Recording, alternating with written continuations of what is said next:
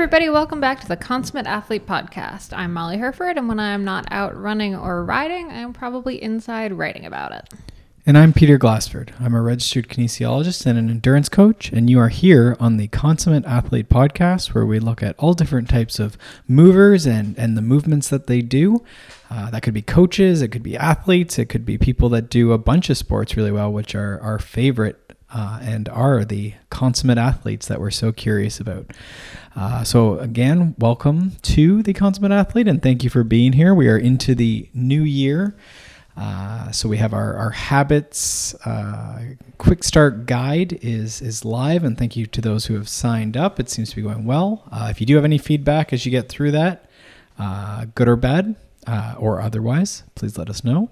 Yeah, and if you haven't started it already, there's still time. It's a rolling intro, so there's not you don't need to have started it on January 1st. I think like everyone, we jumped on the New Year's bandwagon, but it is certainly just there for whenever. Yeah, I actually saw a really good few articles today, actually. I mean, I know it's almost as classic at this point as the New Year's resolution articles now the 5 days later. That's right. It's okay if your New Year's resolution hasn't gone according to plan already, or if you didn't start one, you can still start one. Yeah, and I think it's like that weekend, right? It's I don't know when you're listening to this, but it should be about, for many people, the go live for this episode will be sort of a week into the new year. And I think anything, right? We're coming into a bunch of training camps and stuff, and everything's sort of like you can do it for, it seems like, that 7 days, maybe it varies between people, but it's that once the fatigue starts hitting and you start hitting, whatever the barriers, the obstacles, the, twists and turns in life are, that's where it gets tricky, right? So I think, sometimes you get a little bit to the left, a little bit to the right, and you just keep trying to come back and sort of reposition, right? So it's sort of vague, I guess, but yeah, you know what I mean? I know what you mean. Yeah. You're not every meal's perfect. Not every workout's the full length. And it doesn't have to be, it shouldn't have to be, it's okay. Yeah, it just isn't, right? And so on that note, what have you been up to this week? Well, we've been riding a bunch. I don't know, just working away. Lots of plans. It's certainly with the new year and stuff, right? It's lots of different plans. People are now into that, like it's getting to be 3 and 4 months from a bunch of the spring races and stuff. So we're trying to, what should I do for training? What should I do to get better at hill climbing? Now I have time. We're clear of the holidays.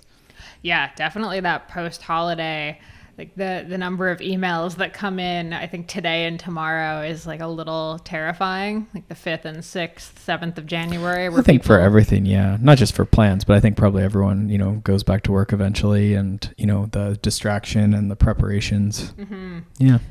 Yeah, so it's a fun time. I've also been actually riding a bunch, which is a little different for me, obviously, since running has been sort of my number one thing this season.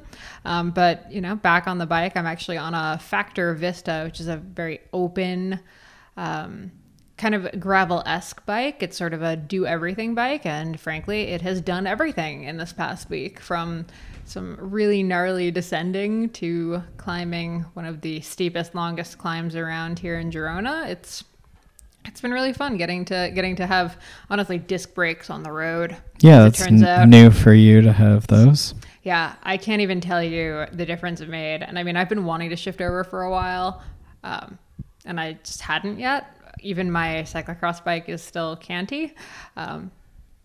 And yeah, the difference is magical. So I love it. So that's been me, is riding, getting back to riding. Trying to not go too hard into riding has actually been a really challenging thing for me, because my automatic inclination is to go out and do massive rides, because I've done massive rides in the past. Well, and I think that relates to that sort of 7 days of whatever resolution, whatever goal, whatever plan you're starting into, right? Is I think just like tapering some of that effort and not going, full gas, right? Because in that, it's like doing an effort, right? I've been talking to some people about doing, threshold intervals, or, a 20-minute interval where you can go full gas for a minute, but there's still 19 more minutes, right? So I think the training plan, whatever, the block, the training camp, it's all sort of a pacing exercise where you can't be full gas all the time. Yeah, for sure. Speaking of, following your goals, going full gas on stuff, I'm super excited with today's guest. We have nutritionist, registered dietitian Kylee Van Horn. She owns Fly Nutrition. She's a runner. She's in Colorado. She's amazing. I love her because it's just total no BS nutrition advice. We talk through, goal setting for nutrition. We talk about elimination diets, which are, kind of a big thing for everyone this time of year. It can get a little, oh, maybe I should do a Whole30 or maybe I should do XYZ cleanse. But we talk through sort of the rational steps to take before you even start considering something like that. And talk through a bunch of other nutrition questions that we've been getting from people for the show or, that I personally had. Right. And it's honestly, talking to Kylee, I feel like I've known her for forever. It's one of the most fun conversations that I've had. I think I drop a few things that I normally wouldn't even talk about on the podcast. I get really honest in a few sections. It's a little scary, but that's good. I really enjoyed it. Timely interview, I guess, with the new year. So nutrition, we got that in there early. Yeah, exactly. Let us know if you have any further questions for Kylee, because she's awesome and is super willing to come back on. Yeah, she struck me as someone that was pretty balanced, like aware of some of these like more extreme measures and stuff, but also sort of rational enough to sort of help people find, maybe those first steps before we go, full gas. Yeah, exactly. So with that in mind, enjoy this conversation with Kylee Van Horn.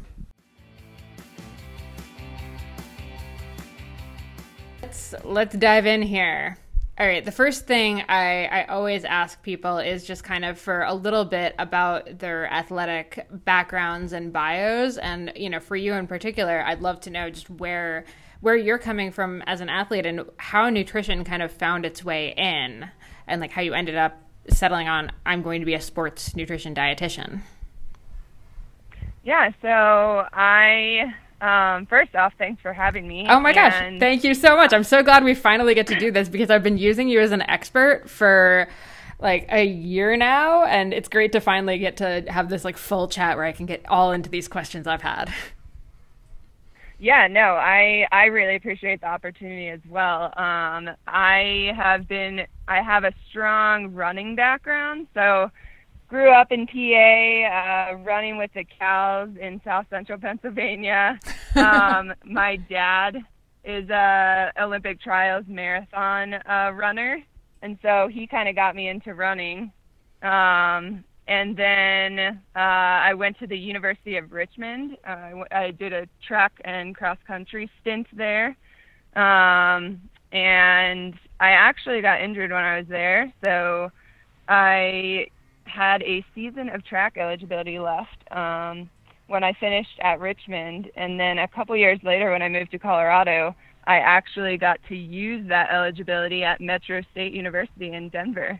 Oh, nice. And ended up going to NCAA's that year when I went to Metro State, which I didn't really get to do when I was at Richmond. So it was pretty cool to be able to use that eligibility later on. Okay, I want to come into this. Hang on. So in the couple years between those, were you still running or were you recovering? Like, do you think it's the fact that you were able to actually have some downtime that helped with that? Yeah, so there's a little bit of a backstory. I felt like, so when I was going to Richmond, I was a pre-veterinary major, and I studied my butt off I was hoping to go to veterinary school, and I put a lot of stress on myself, a lot of pressure. There's a lot of kind of volunteer hours that you have to do to get into vet school. Mm-hmm. And honestly, I think that outside stress and lack of sleep hurt my running at Richmond. Mm-hmm. That was part of it. And then also the D1 environment is just super competitive, and I felt like every day I was running very, very hard, so I didn't know how to run easy. Yep. Which took a while to kind of catch on to. And I think after I graduated, I finally figured that out. I actually was a college coach at UNC Charlotte in North Carolina for a year. Oh, cool. And I saw some of the athletes making the same mistakes that I did. And so I think that kind of helped point it out to myself that, maybe I need to do this in my own training. It is so much easier to assess what other people are doing, which I feel like I will also add is true of nutrition as well, versus understanding what you're doing. Exactly, yeah. And I find, that's like with nutrition, when I try certain things that my clients are doing, or I look at what they're doing, et cetera, it just helps me get to know what I'm recommending and all of that sort of thing as well. So kind of going back, I never did end up going to veterinary school, obviously. I did apply, but I kind of had reservations because I realized I have a strong emotional attachment to animals. And I don't think I could have handled, some of the things that you have to handle as a veterinarian. And I didn't realize that until after I finished my undergrad at Richmond. So then I just decided, well, running has given me so much as a person that I was really interested in trying to somehow incorporate my love for the sport into a profession. And so I did coaching for a while at UNC Charlotte, and then I also, when I moved to Colorado, which was a year after that, I coached high school cross country and track as well. I love coaching high school cross country. It's the most fun. Yeah, it was. I actually really loved it too, and I particularly love now giving nutrition talks to high schoolers too. Oh my gosh, yes. Kids are great. Yeah. So did that, and actually worked for Ironman North America for a while. So I put on triathlons when I moved out to Colorado. Oh, funny. Did you ever get tempted to do one? Not really, no, because I do not have a strong. I actually picked up cycling a couple years ago because my husband used to be a cyclist, and so I've gotten into it a little bit, but the swim part I think would probably kill me. Fair enough. Do know how to swim, but just not well, and I think that technique just takes a long time to get good at that. So I really loved working for Ironman and actually working with the athletes. And I actually am really into race directing. So I actually currently race direct for a race in Aspen, a marathon and half marathon in the summer. So I still do that. And my husband and I have considered maybe starting a race, 100-miler or something ourselves. So that is kind of a bit of a side hobby for me.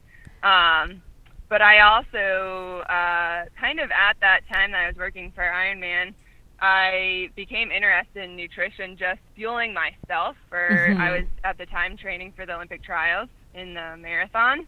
And so kind of played around with my own personal eating pattern and fueling and all of that, which I never honestly did that much in college, sadly. I don't think we get told that stuff in college, or we didn't, 10, 15 years ago. Yeah, exactly. Yeah, we never had that at Richmond, but I think now it's actually becoming more common to have sports dietitians for college teams, which I think is amazing. But I never had that at the college level at that time. So kind of paid more attention to it when I was training for the trials, and honestly just kind of decided on a whim, I want to go back to school for something. Why not try nutrition? So went back for nutrition, and then really my professor in sports nutrition at Metro State University, that was by far my favorite kind of class, and I took a couple classes on sports nutrition there, and I feel like my involvement with the sport in general has grown my interest in sports nutrition as kind of my focal area. I do work with oncology patients as well, and I do work with preventative medicine as well, but sports nutrition is my true passion. Yeah, I get that. And okay, so you went from being, trying for the Olympic marathon trials to ultra running. How did that shift happen? So actually, I don't even know if I can truly call myself an ultra runner because I haven't even done a 50K yet. So I might get judged for this a little bit. Oh but, boy. I got into trail running actually because of my husband. He had a serious bike accident when he was 20 years old and had 2 back surgeries. And so he got me into trail running and trying to trail run. And so I decided we moved to the mountains 5 years ago, and road running in the mountains is honestly not that fun. So fair. was like, I'm just going to get into and embrace trail running for all that it is. And now I can honestly say I'm never going back to the roads. My dad would be sad to hear that, but it's just so much more fun on the trails. I've found that the community is amazing, and whenever I go to trail races, it's just like the most fun thing ever. So my longest race that I've done was honestly recently with the Moab Trail Marathon. Okay. So I haven't even done a 50K yet, and the reason being for that is that I had a serious foot injury a couple years ago, where I had foot surgery, and it took me 2 years to come back. So I'm just honestly like getting into trail racing. So well, that's exciting. I don't know. I feel like as soon as you take a marathon and put it on the trails, I'm like, it's an ultra. It's gonna take longer. It's really not that much further. No. But I could see some people being like, well, that's not truly an ultra yet. So. Oh, whatever. Those people don't listen to this podcast. Yeah. Okay. I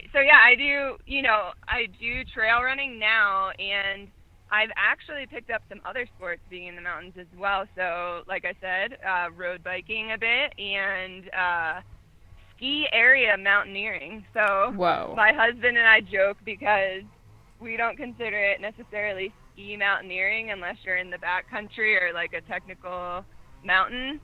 And he does more of that, but I mainly stay on the ski resorts. So we call it ski area mountaineering.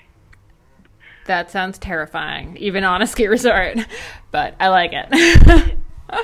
Yeah, it's a really great form of cross training. Because in the winter up here, there's Nordic skiing, regular, downhill skiing, and then the ski area mountaineering or backcountry skiing. And so I kind of felt like I just needed to embrace some kind of winter mountain sports as well to have in my back pocket. So I do skate ski as well. I taught myself how to do that. So all of those things kind of help complement the running in the winter, when it's dark and icy and snowy. Yeah. Yeah, we have the same in Ontario. I was just I did a 14-mile run on the treadmill the other day, and I was like, oh, right, this is why I started cross-country skiing. It was the worst. Never again. Just no, absolutely not. I'm not a treadmill person. I mean, I think if I was really forced to do it, then I can do it, but I avoid it at all costs. And I don't see any problem with using it, as a tool if you like that sort of thing. But yeah, the funny thing is, be outside in the. Yeah, I hadn't even been on a treadmill in years, and for some reason, I was just like, it's just too crappy out to do my long run outside today. I'm just going to do it on a treadmill. It was the worst idea ever. So, yep. Yeah, winter sports. Hopefully you watched a good movie or something. I watched so much Riverdale, which I probably shouldn't say so listeners hear that, but putting it out there. It was fantastic. No regrets.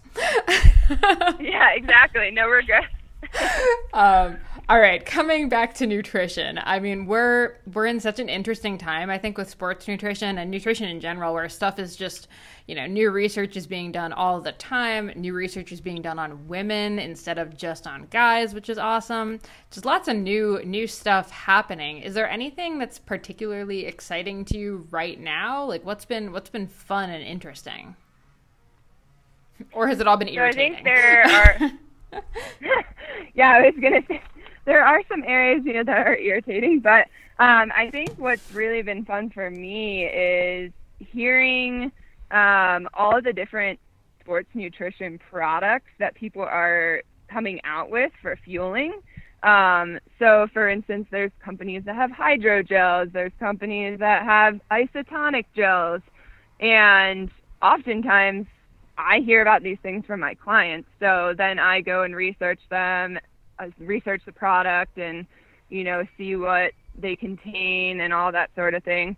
So it's been really interesting to kind of see, in my mind, there's been a lot of new products coming out. So I think it's important, though, for people to kind of be careful when they are seeing these new products and saying, what is in this product, and what is it being marketed for? Is the marketing really anything new, or are they just saying something to try and sell their product? Yeah. And okay, hang on. I need to pause and ask, what the heck does it mean? Like these different gels that are coming out? Because I've been hearing all of that stuff, but what is the difference between that and, your old school gel? Yeah. So honestly, it's going to depend on what formula we're talking about. But that your old school traditional gel, when we think of, that sort of thing, that's going to be probably a mixture of glucose and fructose. And it's going to be just when people think of that, they think of like a sticky, like sweet formula that may or may not agree with their stomach. And some of these other products that are coming out are trying to, I think, alter the consistency of the product a little bit to make it more palatable. And then also these newer products are, I don't know if they're necessarily novel in my mind, because they are actually using similar ingredients such as maltodextrin and glucose. And so, again, I think it's a consistency thing, and also more of maybe a marketing thing. And then they talk about the osmolarity of the product, which kind of goes into how well something might be absorbed in your gut system, I guess. Okay. So how many little particles can be absorbed at one time. So a lower osmolarity product might be, the argument is that it would be absorbed a little bit better and maybe not cause as much GI distress. Okay, cool. On that topic, actually, I'm going to skip to one of the questions I was going to ask you later, but athletes with gut issues. I mean, I think it's something like 60% of runners report digestive issues during runs. And it seems like everyone I talk to is saying they have some kind of gut situation going on. So any tips on what an athlete with kind of chronic stomach pain or digestive issues can do to start fixing themselves, other than, trying every isotonic whatever thing that's available? Yeah, so I listened to an interesting podcast the other day on the ultra running podcast. I love that one. About the founder of the Spring Energy Gel one that they were talking about. And I found it interesting. They were talking about inflammation and how, as runners, the further we run, the more inflammation we can occur in our gut.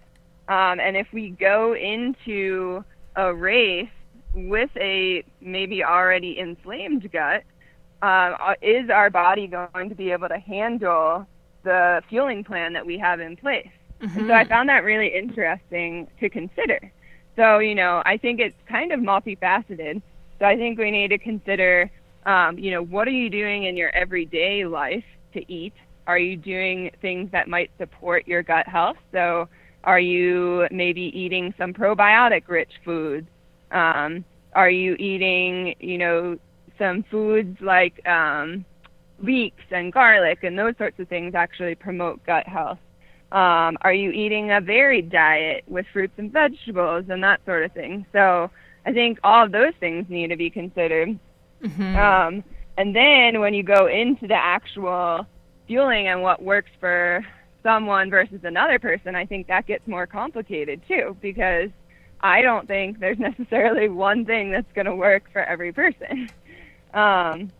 So I've really worked with some complicated athletes in this realm myself, in particular Ironman athletes who have to have their fueling plan very dialed. Yep. And one thing that I found to be very helpful is creating a couple different options for yourself. So saying like, I'm going to try 3 different fueling plans and see, with these different products, which one might actually work best with my stomach or my gut system, and practicing with those.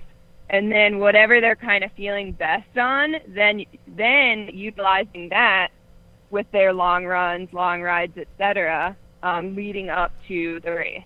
Yeah. So kind of doing some different options for fueling, I think, is important. So maybe not just saying I'm sticking with this one product, and that's what I'm going to use. So maybe being willing and open to trying some other things. Yeah. No, I think that's super important, because I think a lot of people get kind of stuck on like, well, I've used this before and obviously it's totally fine and will continue to work for me. But I mean, we change too. So, and we change sports, right? Like what worked for me ahead of a 5K is probably not going to be the same as ahead of a 50.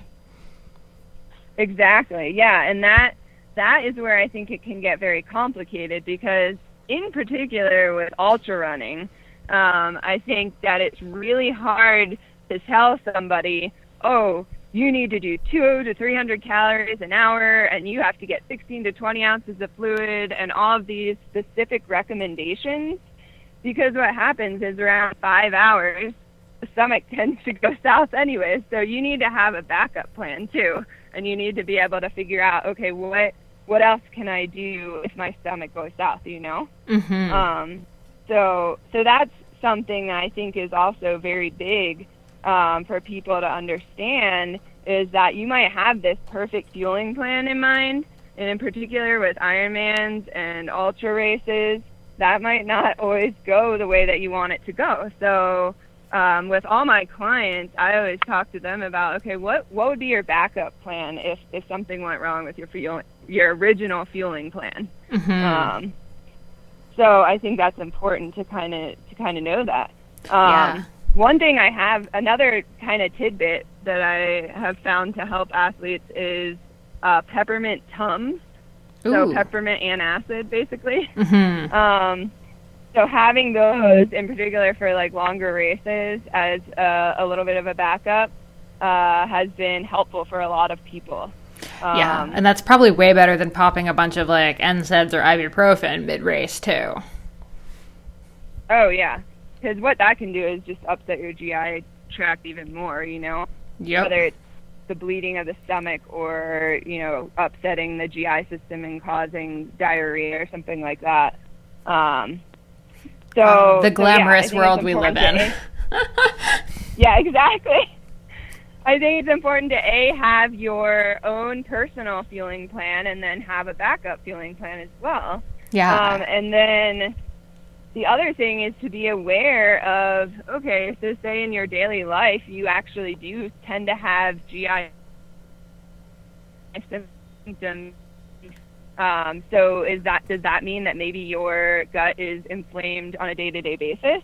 And so figuring that out, I think, is important. So, there are, irritable bowel syndrome, there are legitimate celiac candidates, those sorts of things, and trying to figure out on a day-to-day basis, okay, maybe my gut really isn't that normal. Maybe it's not good that I'm going to the bathroom like 5 times a day. Mm-hmm. So in that case, I think it's really important to work with a nutrition professional, like a dietitian, trying to figure out maybe what those intolerances are or sensitivities are for you as a person. Yeah. That is a big mistake that I see people making, is they self-diagnose themselves with these food intolerances and sensitivities, and so they really limit the foods that they're eating, but they have no idea if that's truly what's causing their symptoms.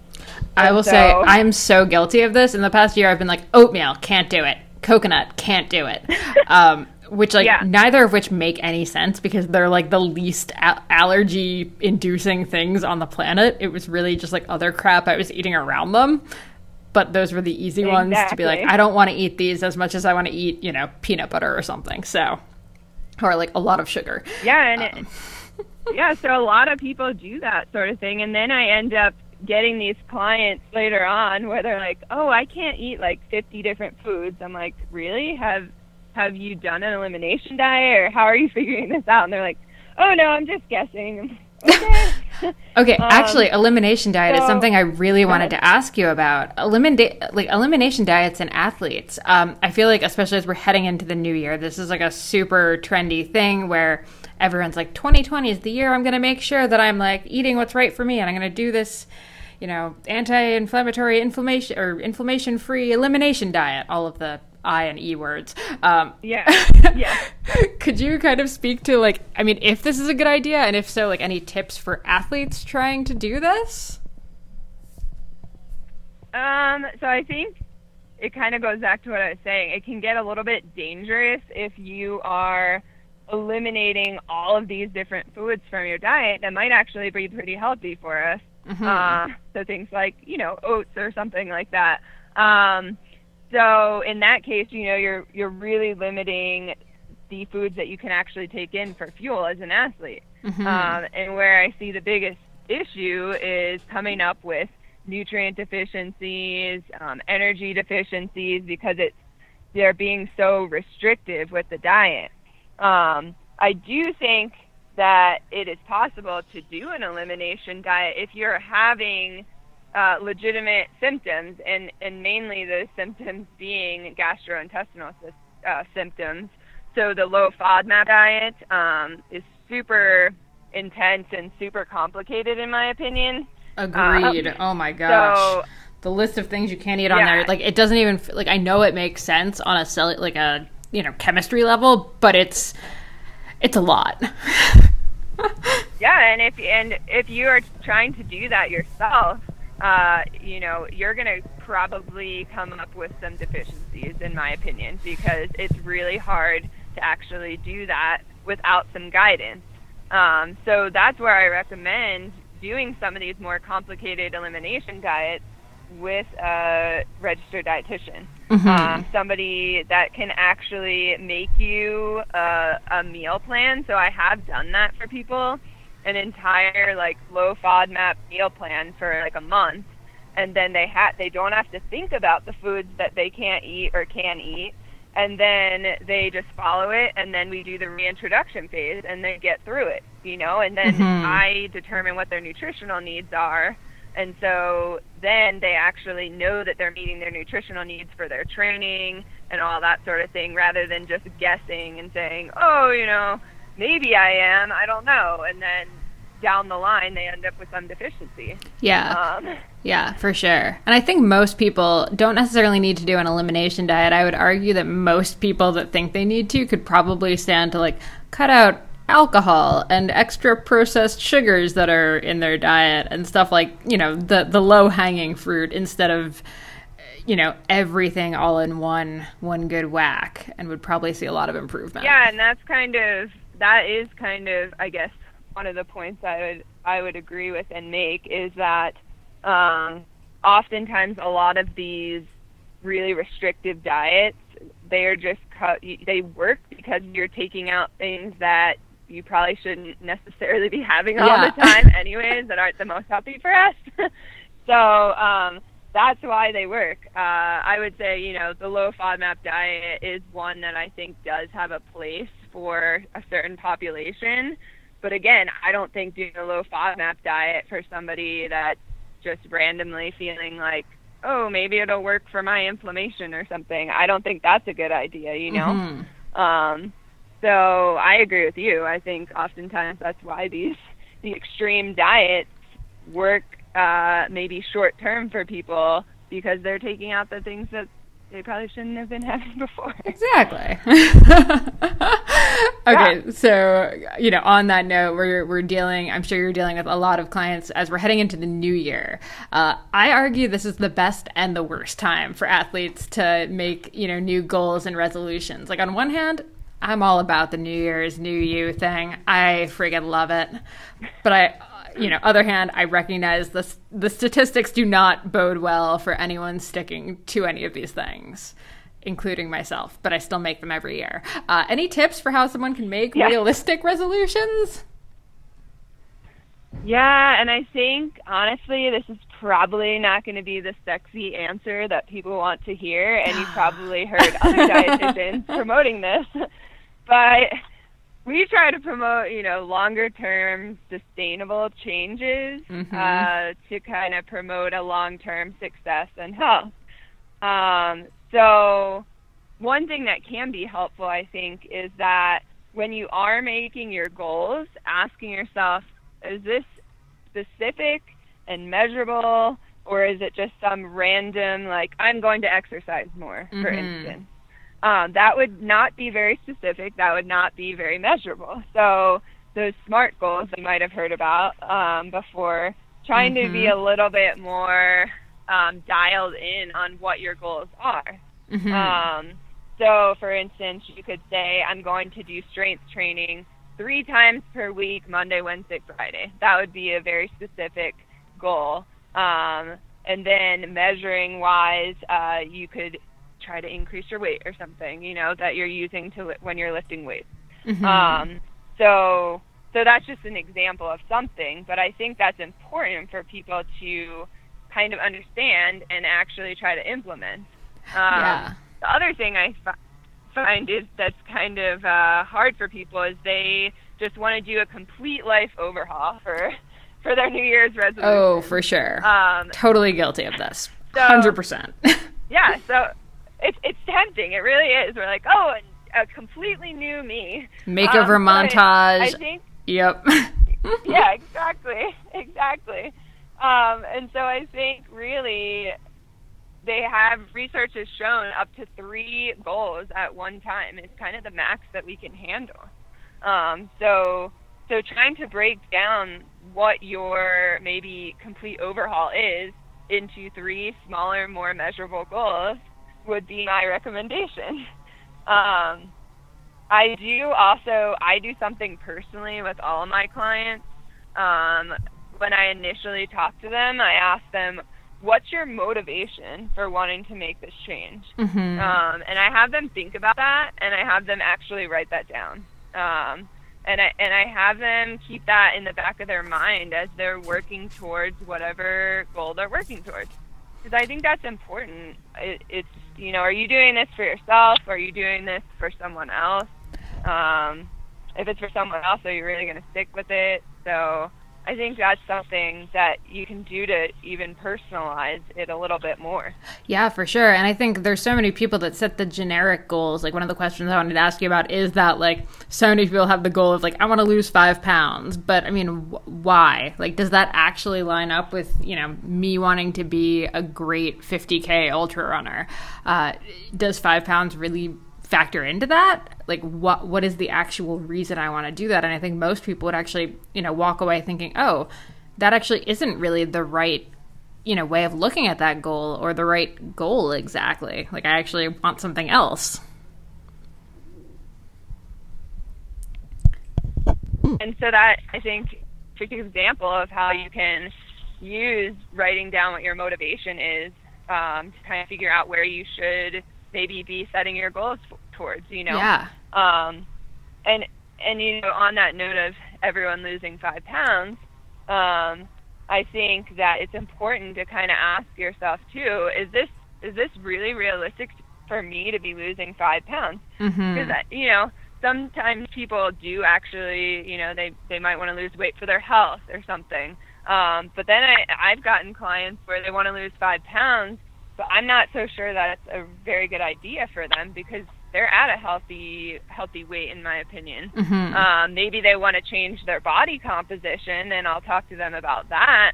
But this focus on weight loss and trying to be as small as possible isn't necessarily always the best way to go in my mind. Yes, completely agree. So I think, it's important to kind of evaluate yourself and ask yourself, why am I doing this? And what are those reasons for wanting to do this?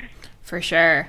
And I mean, in terms of like goals that or resolutions that people can set that are sort of in that, like, these are good, smart lifestyle changes, are there any that come to mind as like, these are good things that everyone can do? Like the one we always joke about is just like, could you eat one more serving of vegetables a day?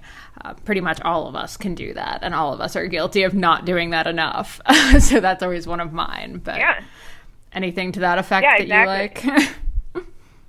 I think some big ones that I see are bringing your lunch to work. Ooh, yeah. So maybe I'll bring my lunch to work 3 out of 5 days during the week.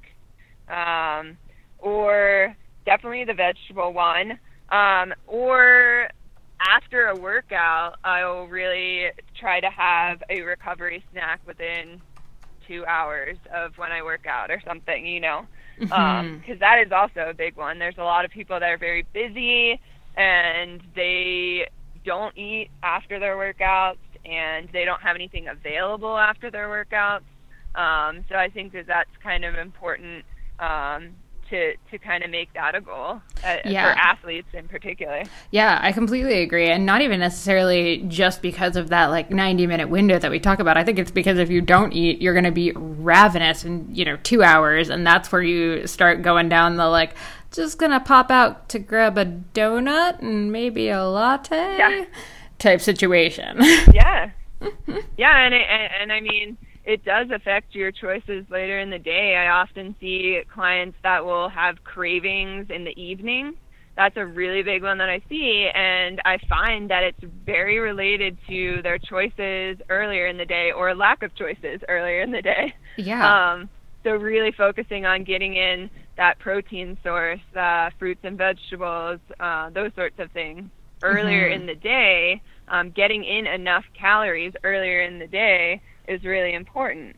And then it's very interesting because I have a lot of people that will notice then once they make those changes, oh wow, my cravings have really decreased.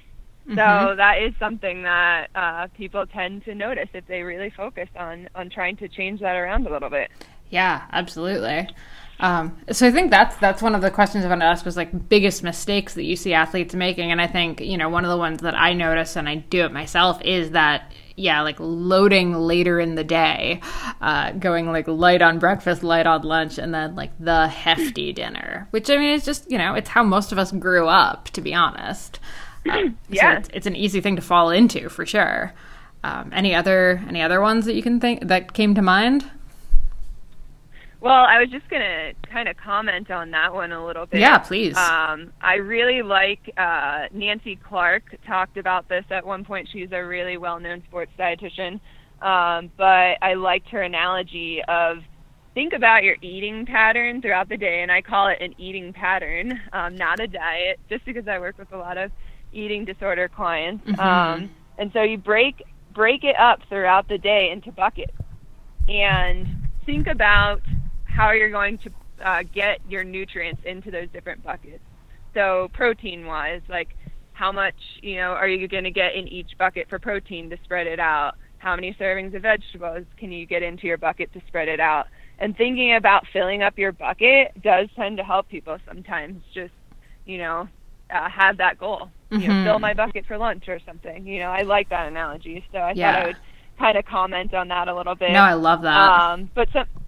But some other mistakes I see athletes making, we did kind of talk about it a little bit, switching to extreme diets without really knowing how to do that diet, and then the repercussions of that diet later on.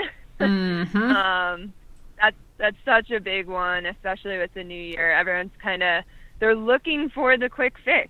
And again, it's not sexy, but small, sustainable changes, I think, are the best way to go when you're making nutrition changes and health goals for yourself. And then the other one would be a big one I see is people taking random supplements and not knowing exactly what's in the supplement or what they are supplementing with. They don't even know what it is that they're taking. So Yep. That's a big one that I see as well.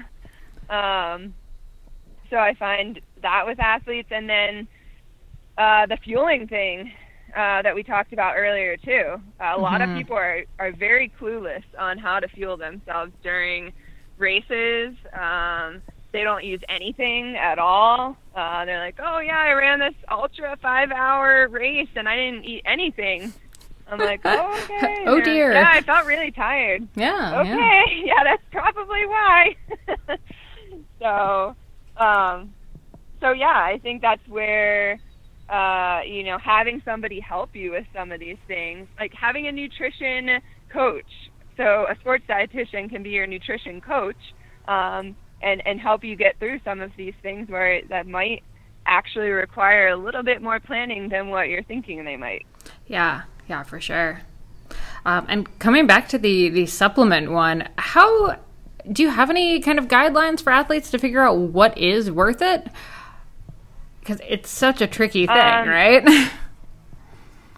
Yeah, it is. And I actually worked in a natural food store for a couple of years before I got my RD credentials. So I was surrounded by people coming in and asking about random supplements all the time. So I feel like I got to know the supplement industry very well. Yeah. And the first thing that I'll say is that the FDA just does not regulate the supplement industry in the U.S. Well at all. So people really need to be careful with what they're taking. And if you are a higher performing athlete that could possibly get tested, drug tested, then you really need to be careful. And so I tend to go with, the certified sport label, NSF label, USP label, because those are at least a little bit extra precautions that company is taking, like third-party testing. Now, again, there is not a 100% guarantee with any supplement, so I'm going to say that again, that all dietary supplements, there is a chance that they could be contaminated, even with a third-party label on them. So those are just some guidelines I tell people to look for. And then I think it's really important to kind of be good at label reading for a supplement. So not just picking up a bottle off the shelf and saying, oh, this is a vitamin D 2000 IU. That's what my coach told me to take. I'm just getting that one. It has that certified for sport label, so it should be good. But actually turning the label around and looking at the product, and kind of making sure, like, what are the other ingredients that are included in that product? Because a lot of supplements will have other ingredients listed, but people don't pay attention to those. Yeah. And they could have random things in them that you don't really need. The other thing is paying attention to what form the supplement is in. So in particular, if we're using vitamin D as an example, is it in the D2 form or the D3 form? The D3 form is a little bit more of an active form in our bodies, so it doesn't take as many conversion steps to get to the place where our body is going to be using it. So that would probably be a better choice. And so utilizing that knowledge to choose your supplement. And then, I think also learning and looking at things, the research behind the supplements is a really good idea as well. So I use a website called the Natural Medicines Database.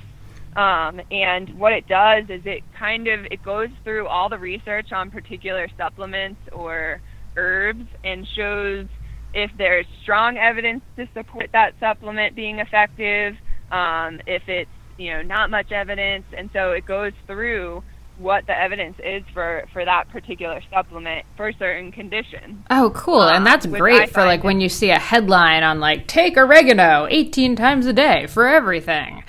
You can actually reference that and, see if that's actually an accurate thing. For the record, no one should take oregano 18 times a day. Just throwing that out there.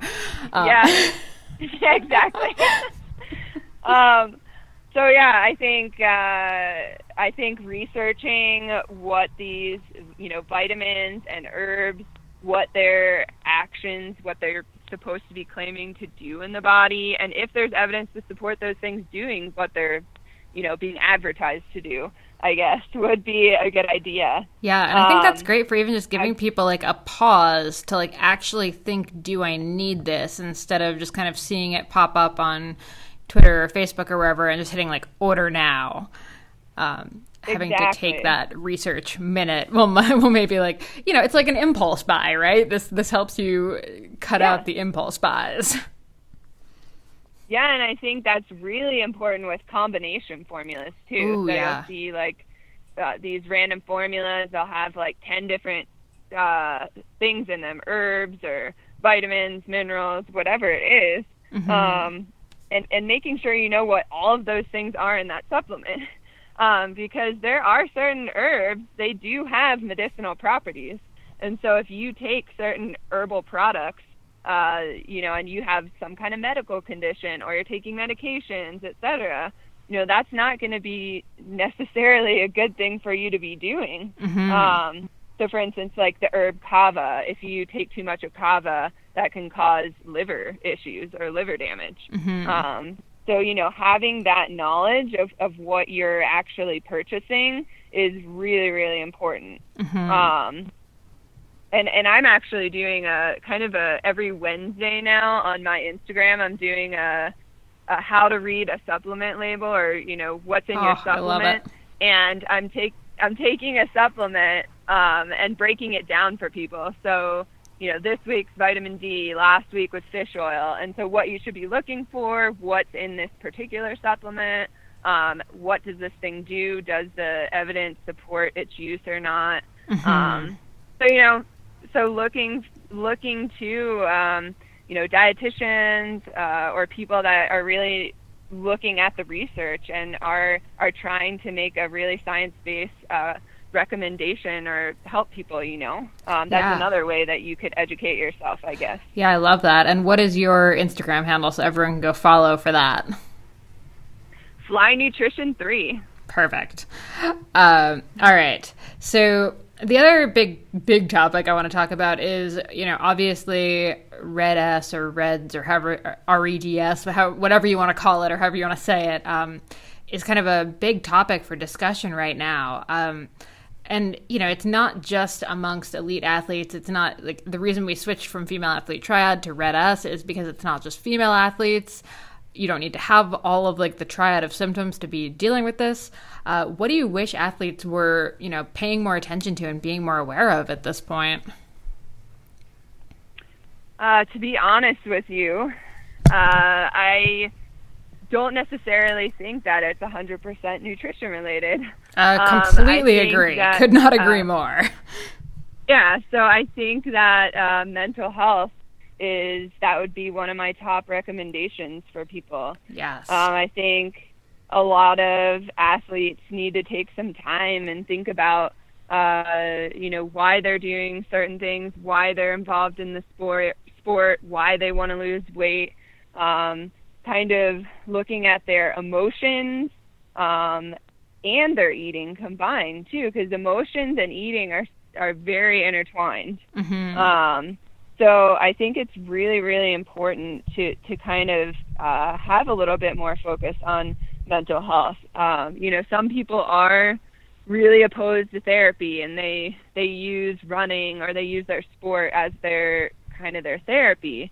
But I also think sometimes people use it to mask the underlying issues that are going on. Mm-hmm. So having that awareness, and maybe it's not even going to talk to a therapist. Maybe it's as simple as, talking to a friend and saying, I need somebody to talk to. I'm struggling with some things, and being okay to kind of talk about those things. I think it's also important for men to be able to talk about these things as well. I know my husband, he struggled for a long time with an eating disorder, and he is doing a lot in where we live now in the Roaring Fork Valley in Colorado to kind of bring awareness to eating disorders and men and in endurance sports in particular. Oh, I love that. Yeah, that's such a huge thing. Yeah, because I think there's a lot of focus on, women and Red S and all this, and I feel like the men are getting overlooked a little bit, in my opinion, too. Literally the one area in the world where men are getting overlooked. Yes. I know, but it's interesting, like coming from that college running background too. I saw it on my college team as well, not just on the female side of things, but on the male side of things too. And so I just hate, that I don't want men to get overlooked in this situation either. And I think that considerations for mental health and being able to openly talk about your feelings and that sort of thing is important. I think that there's some other things that play a role as well. So the media plays a role, family plays a role, coaches play a role. So it's not necessarily just one thing that's playing a role, I feel like, in this whole Red S conversation that's occurring more. So I think it does have to be a little bit of a cultural shift too. That's kind of my thoughts on that. Self-compassion, positive body image are things that need to be emphasized. Yeah, completely. And yes, I'm not overlooking that nutrition is important in this whole thing, but I do feel like there needs to be a good emphasis on that mental health side of things as well.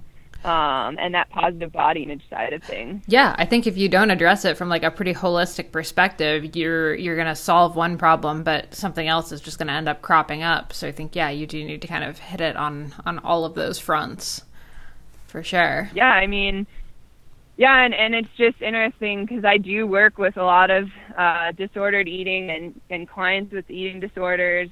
And if I didn't have a therapist that I work with these people, it would be really hard to help them, Yeah. Because eating and mental health are really intertwined. For sure. And I think that's really important for people to keep in mind too, because oftentimes I'll hear others saying, "Oh, you just need to eat more food," or like telling people to eat more that might have an issue, And it's really not that simple. It's a lot. It goes a lot deeper than just eating more food. Yeah, completely. Yeah.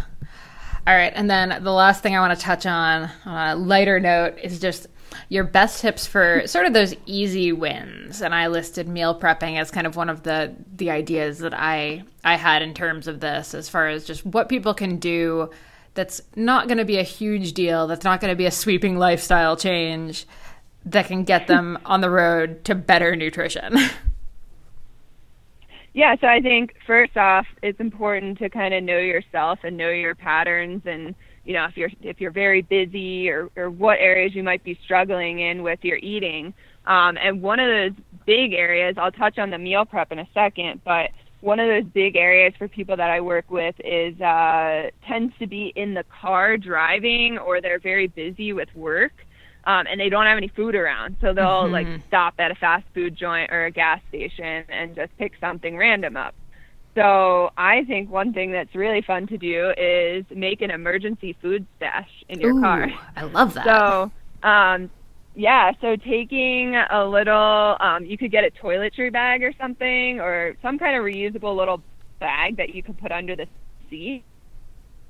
And then filling it with things that might be convenient, healthy options for you. So it could be like tuna packs, or it could be, like a Kind bar, little individual packs of nuts. You could, if you like protein powder, you could do some individual packets of protein powder and then just grab some water to put it in, or some milk to put it in, and make a quick little recovery shake. So that one I find it tends to work really well for people, because then they're prepared in the car after a workout. Oh, I love that. Yeah, so choosing, you can kind of choose what things you like, but keeping in mind choosing things that have a little bit of protein and a good amount of carbohydrate, if you're doing this for post-workout, would be a good idea too. and stuff that actually like is stuff that you enjoy, because I found I've done that, but I've done like such healthy things that like did not really appeal to me, and then when the drive got long, I still went for the fast food because it was, you know, better than what I had packed. So I think finding what you actually like. Yeah, so it's one thing, we don't, if we get stuff that we think we should be eating and then we're not going to eat it, well, that's probably not going to be that effective. Yep. So definitely choosing things that you would gravitate towards, maybe even at home, you know. Mm-hmm. So if it is something that you have at home, is there a way to have that be a non-perishable option in your car too? I also do that for people at work too. They can keep a little bag at their desk. So it's their little food emergency bag at their desk as well. Such a good idea, yeah. But as far as meal prep goes, I think I get a lot of clients that are like, I don't meal prep. This is going to be really hard. I'm like, no, it's okay. There's just some small things you can do. So thinking about a day where you don't tend to be quite as busy, and how much time you spend on either watching TV or on social media, maybe saying, oh, I'm going to cut that amount of time in half, Mm-hmm. and I'm going to use that time to prepare a few things for the week. So I think having, you could make an extra dozen hard-boiled eggs, Mm-hmm.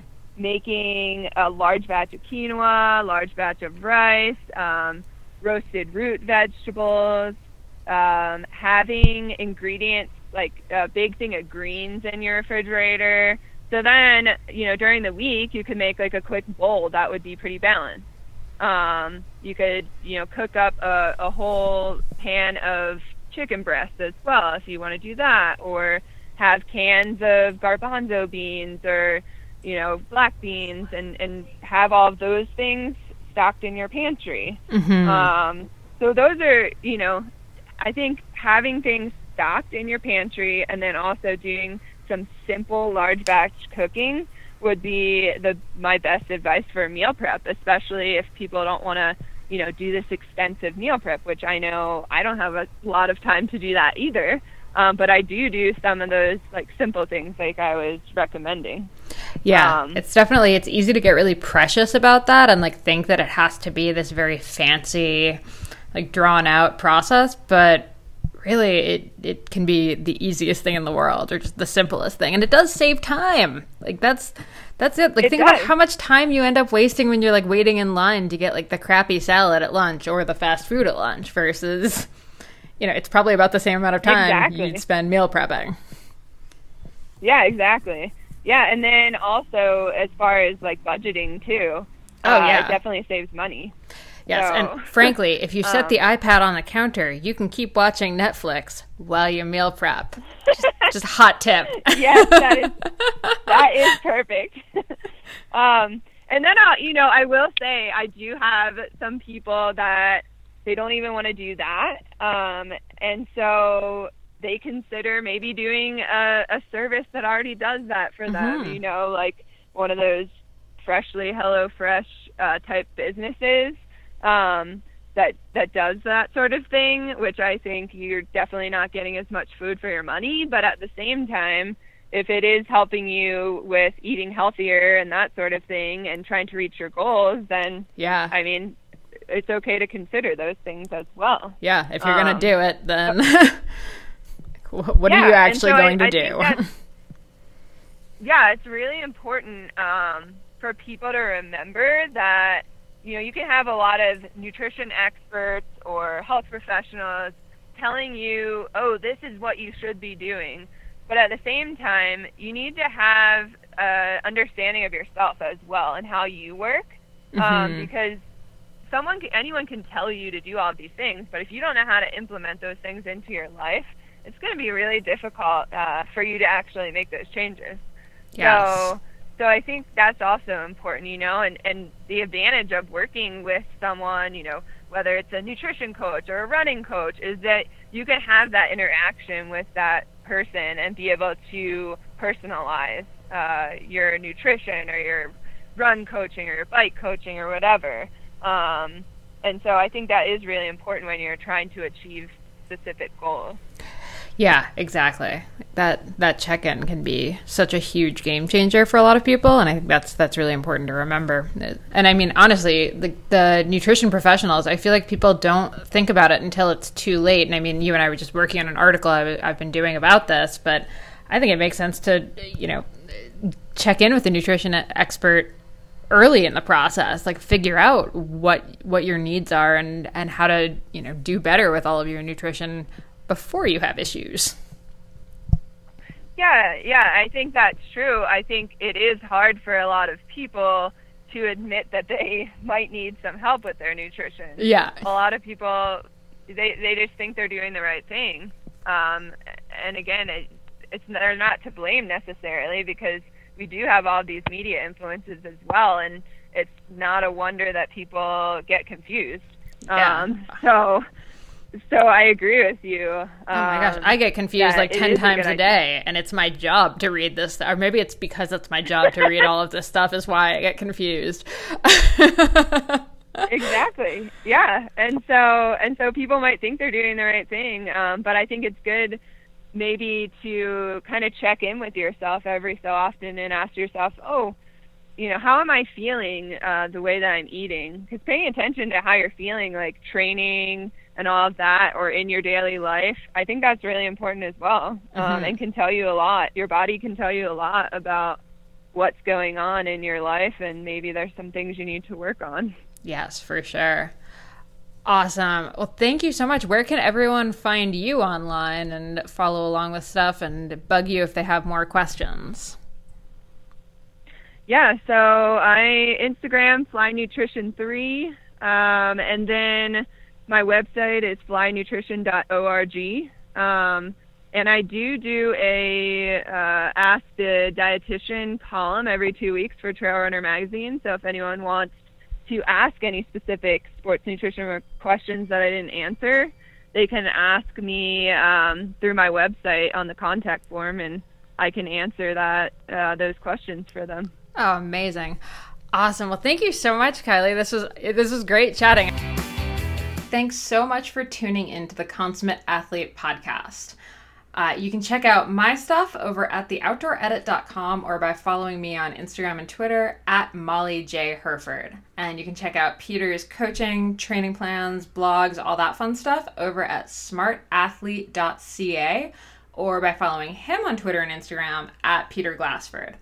And if you want to support this show and other awesome podcasts, please check out wideanglepodium.com for show info, other podcasts, bonus content, and to become a donating member so you can get all of that rad behind the scenes content and help keep shows like this on the air. And lastly, if you're enjoying this podcast and all the information that we're bringing to you every single week, do us a solid and pop into iTunes to leave us a rating and review. It takes you about 2 seconds. You can do it on your computer, you can do it on your phone, and it really helps us out. Thanks so much, and we will see you next week.